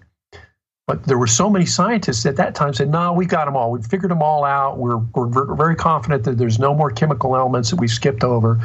And there were a number of important discoveries into the late 1800s and even the early 1900s where when they finally understood the math, they went, wait a minute, there's one missing here. We got to figure out what this is. And so once you get the math, you find out how many particles, in this case, are missing. And there's quite a few. We've skipped right over a good number of them. And I think one possible explanation is that, and I've had someone comment to me, nah, they don't do sloppy physics at CERN over in Europe. Those guys are very, very meticulous. They're very accurate. There's no way we would have skipped over any particles. Well, if those particles didn't break down from a proton or lead, then yes, we could have skipped over them. If they break down from dark matter, then yes, we would have skipped right over them. So what I'm proposing is the reason we've skipped over so many particles on this 1024 QAM table is because they are the breakdown particles from dark matter. And since we're only basically using protons and lead as targets and accelerated matter in the accelerator beam, that's why we've skipped over so many of these particles. But the math is something that I trust, and I think something that a lot of physicists and mathematicians will relate to. I trust the math. And I don't remember who said it, but there was someone a good number of years ago that said that math is the language of God. It never lies. It never needs translation. It is pristine just the way it is. And so it's something that once you've spent a lot of years studying math and mathematical formula, you learn to trust it. And when it tells you something that you go, wow, that intuitively doesn't fit, you learn to trust the math, because the math will steer you in the right direction. But anyway, so that's my quick summary of folks that are interested in elementary particle theory. I encourage you to look at 1024 QAM, because the simple math explains the periodic relationship between all the elementary particles. And I've published a couple of ebooks that are free and available on my website or Amazon, Smashwords, Barnes & Noble, Apple iBooks, etc. Wow. So are you saying that some of these other types of electrons are missing particles then that we'll find eventually? Yes. And I probably didn't answer your initial question. So the way the math works for every particle, and we've identified 17 of them right now, mostly through these accelerators and through CERN, the latest being the Higgs boson. What I'm stating is that each one of these particles has 16 probabilities associated with it. Oh, okay. Okay? So and the math is simple math. Oh, sorry. No, that's okay. Go ahead. Does that mean the next time the Higgs boson could be discovered as something different? It means that it has 16 probabilities. Each time the universe blinks on, the probabilities are imposed such that a different probable version of that Higgs boson can appear. Now, there's one particular Higgs boson that appears the majority of the time. So it's like a statistical bell curve, a very steep bell curve. And those 16 probabilities are mathematically expressed as 4 charges times 4 spins. Right now, we're aware of 4 charges, but we're only aware of 3 spins. So we still have 1 spin to discover, and I've written a technical paper about it. There's 1 spin that's missing. So mathematically, there are 4 spins and 4 charges, and that equals 16 probabilities. And the math proves that. So, So it's I love the math because it's so clear about what it's stating. And so we have probabilities, and that also explains the anomalous magnetic moment. Again, this is kind of a detailed discussion that particle physicists like to have, where they cannot explain the magnetic moment of particularly the muon particle and other particles. They can't explain why. They know how to calculate the magnetic moment for one of these particles, and when they capture one and measure the magnetic moment, it's not what it's supposed to be. And so they keep saying it's an anomaly. Well, the fact is, if they would sample it at 2.078 terahertz, they'd find out there's no anomaly. Because when you sample it instantaneously, each time the universe blinks, the calculation will precisely match the magnetic moment. There won't be any anomaly. And the reason that they're getting an anomaly is because part of the time, one of those other probabilities of 4 charges and 4 spins appears, and it's got a different magnetic moment. It's the same particle mass, but it's got a different magnetic moment. And that's why there's an apparent anomaly. It's beautifully explained. It's simple math. So then these ones we haven't discovered yet are just even less probable? That's correct. Just like chemical elements have probabilities of appearance, like palladium or platinum. If you go stick a shovel in the ground and dig up, you're not going to find an ounce of palladium or platinum in there because they're rare.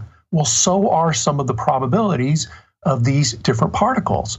When we capture one, it's likely going to be one of its main probabilities. And we can isolate that for one cycle of the universe, and then the probabilities are again imposed, and you get that particle can reappear as the same particle mass, but it can have a different charge and a different spin. And your consciousness is probably affecting it too. That's a great point, and one that would require a whole different level of discussion. But yes, you are correct. Consciousness affects matter. And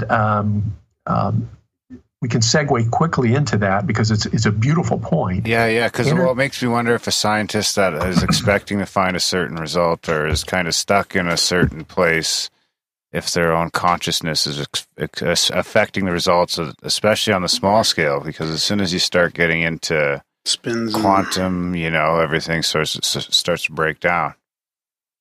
It's a good point, and you can actually explain that mathematically, which is, of course, for me, something that I would love. So, and this explanation comes from Seth. Energy and consciousness and matter are one. E equals mc squared, Einstein's famous equation. The equal sign in that equation is consciousness.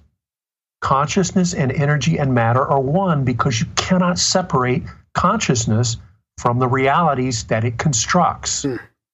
It's a beautiful equation, simple, elegant, and it explains the relationship between consciousness, energy, and matter. And it's so simple. Yeah, that's very, very interesting. I was wondering about, do you remember our episode, Darren, with Craig Flowers about time? Like time as being a particle? Like he came up, so I wanted to ask you about sort of more of your path on how you came to wrap all this information up. I know Seth had a part of it. We've had a couple different listeners on as well that have had sort of like, for lack of a better word, a download, some kind of experience where they've been able to write down what they're getting from some other source, right? And one of our listeners came up with his sort of theory of everything, and it was basically like four equations of the four things, like energy, time, space, and matter.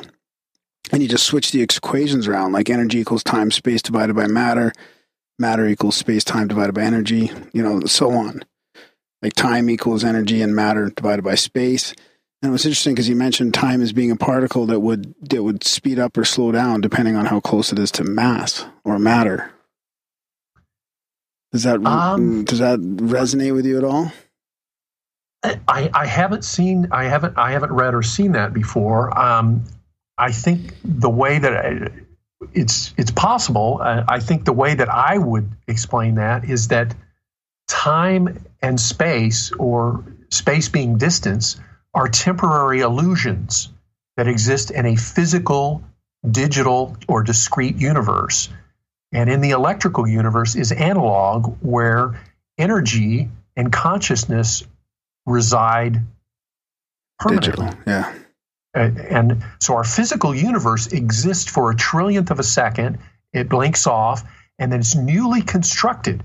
All the particles that are there did not exist the prior blink. Does that make sense? Yeah. Is there any way it is literally newly created. Everything that we perceive and sense things to age and pass through sequential time, when in fact what we're seeing is simply one timeline out of an infinite line of probabilities. And we're choosing to focus on this sequential time, but it's not required.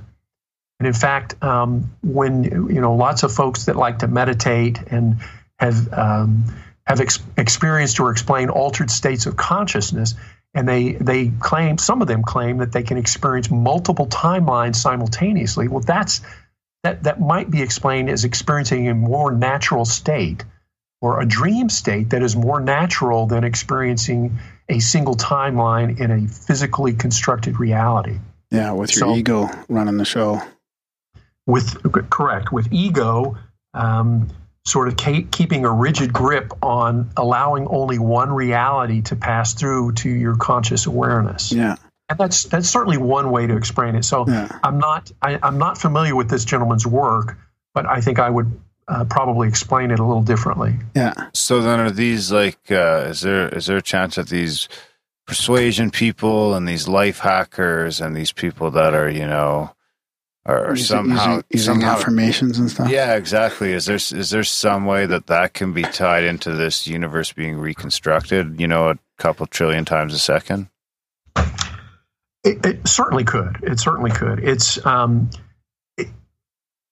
again, this is.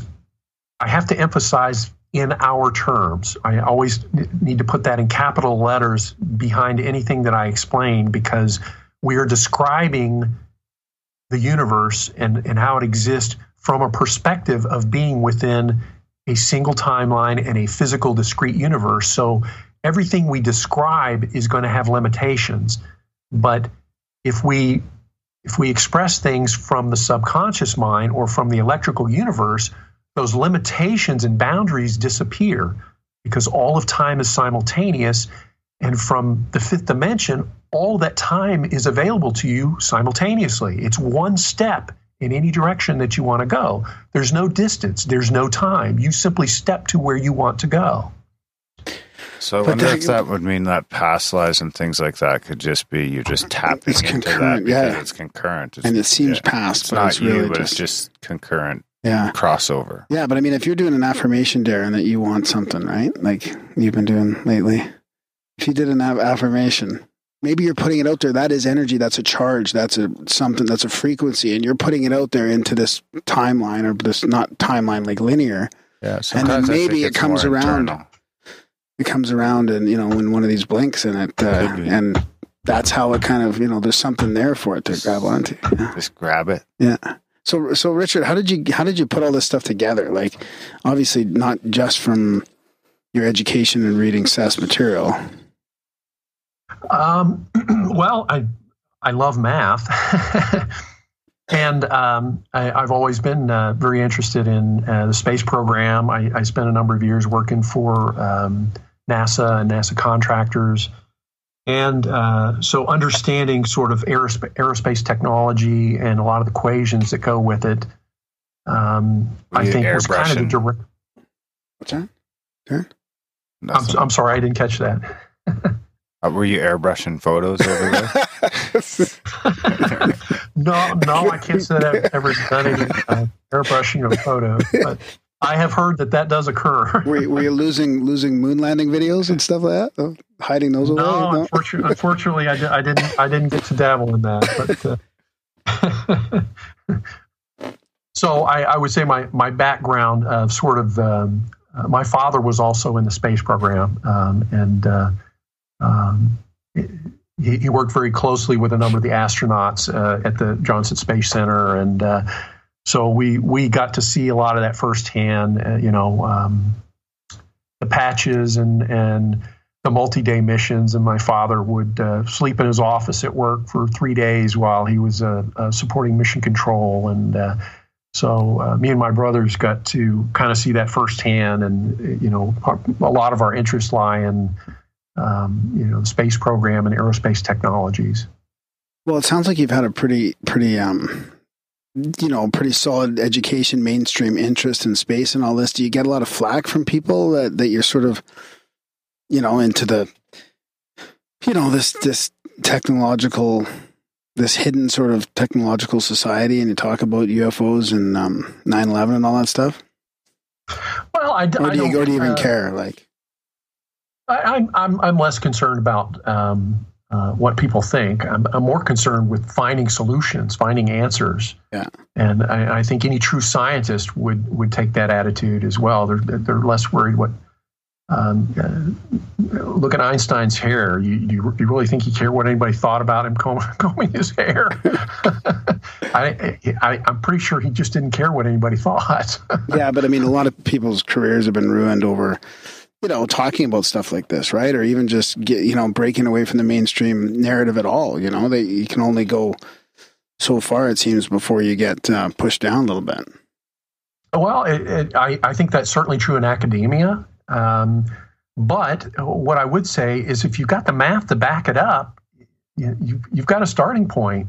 And once you've got some compelling mathematical equations, it's real difficult. And I've found this out recently. Having extended discussions with folks at from big name universities, that are appalled that we would bring up anything related to a Roswell subject or something like that. And I'll say, here's the math. Let's focus on the math. What problems do you have with the math? And they honestly struggle to try to break it down. So the math is to segue and show me the math. As long as you stick to that mantra, the criticism becomes very different. Yeah, I get that. Yeah.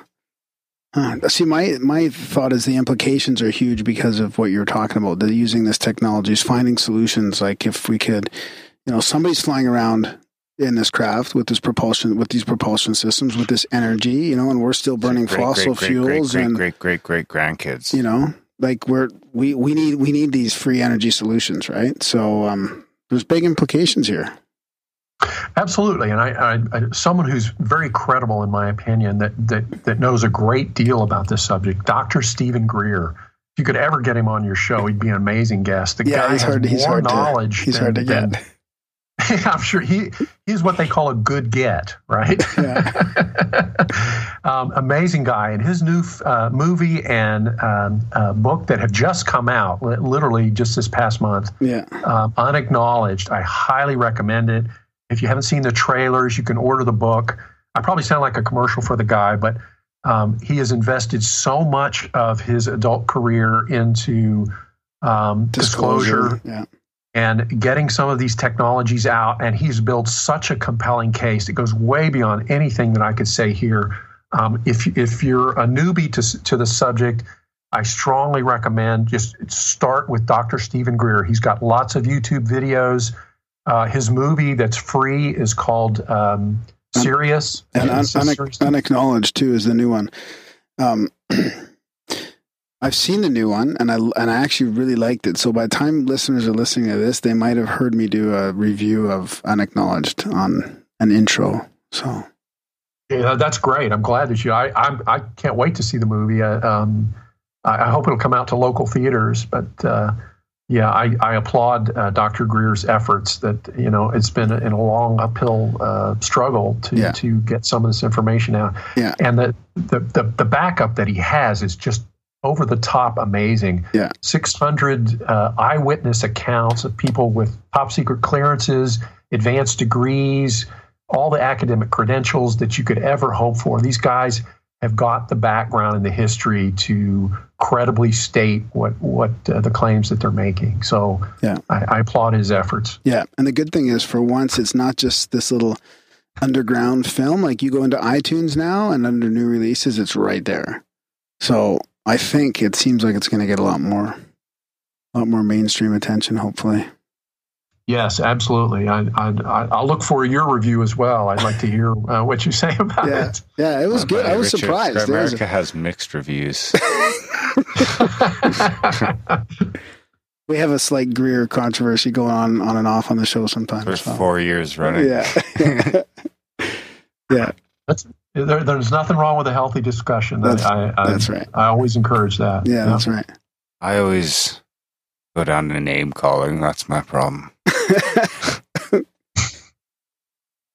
So I guess that's just your primary focus right now? Is that just like shouting from the rooftops to anyone that'll listen, is trying to get this out there?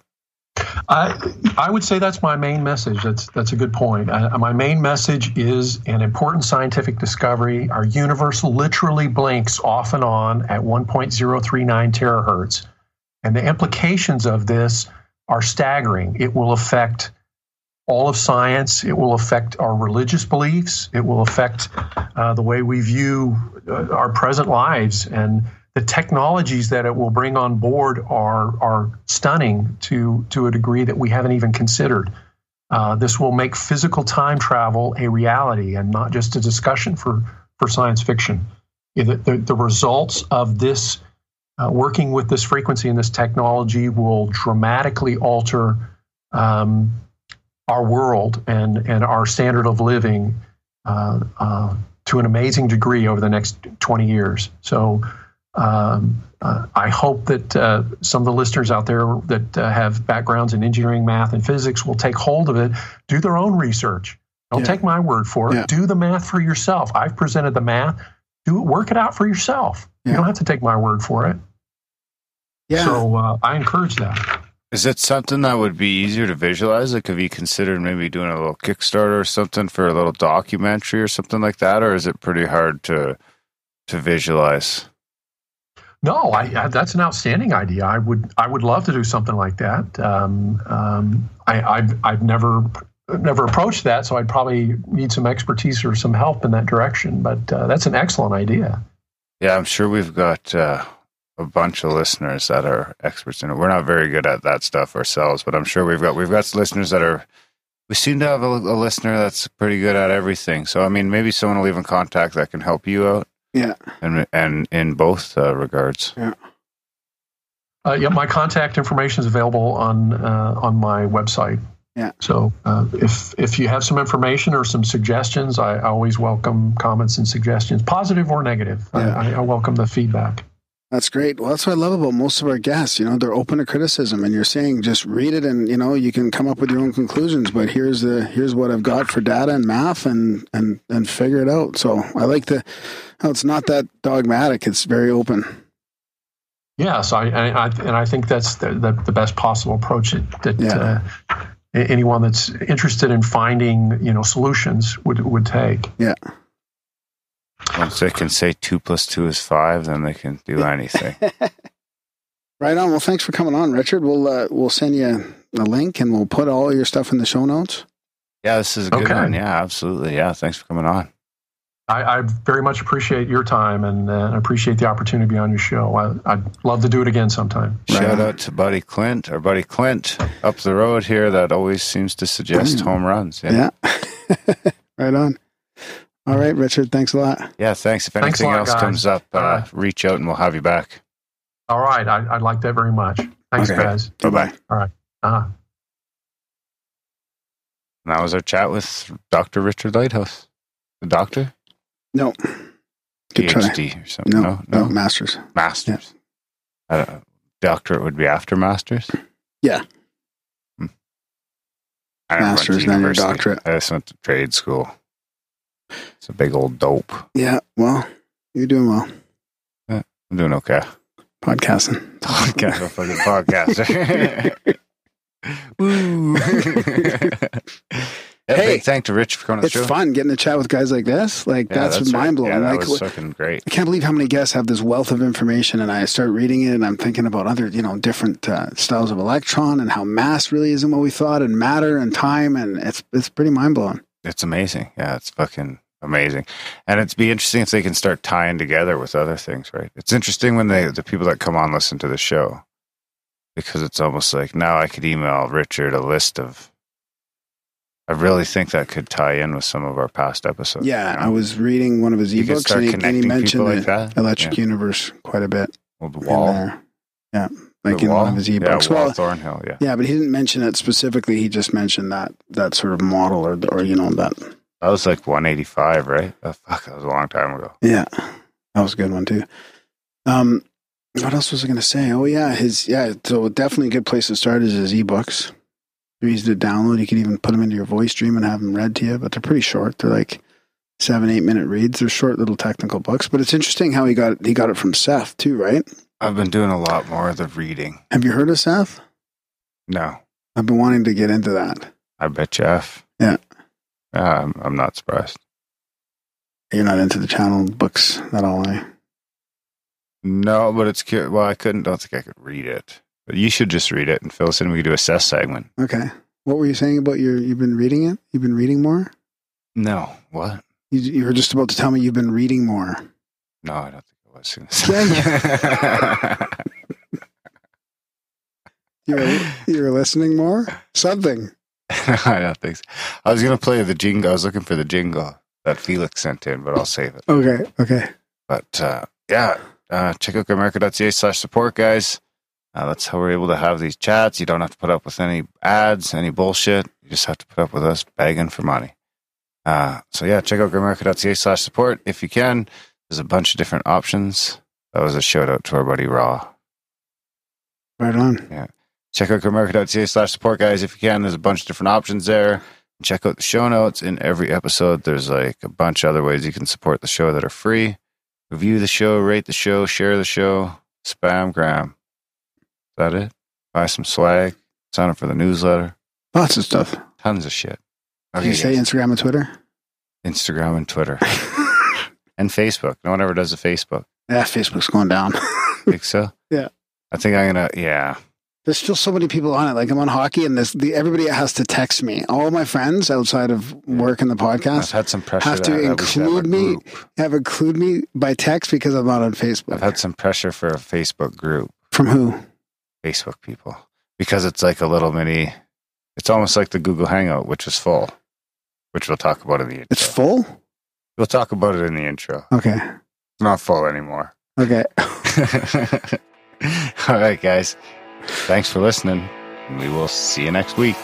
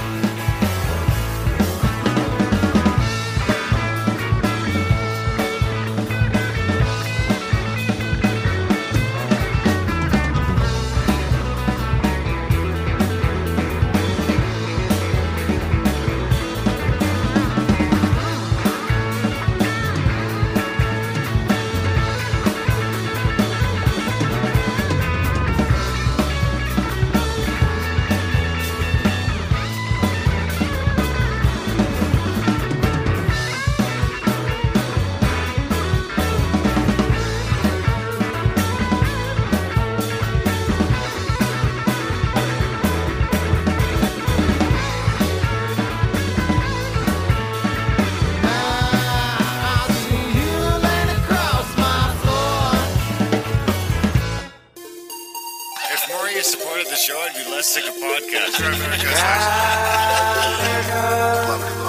blah blah. Sending out good vibes. And the blah blah.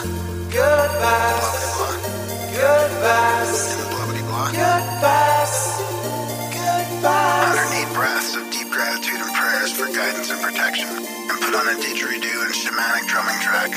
Shivers or vibrations and stuff like that. 108 breaths of deep gratitude and prayers for guidance and protection. And put on a didgeridoo and shamanic drumming track. Shivers or vibrations and stuff like that. 108 breaths of deep gratitude and prayers for guidance and protection. And put on a didgeridoo and shamanic drumming track. Shivers or vibrations and stuff like that. If more of you supported the show, I'd be less sick of podcasts. Grimerica /support.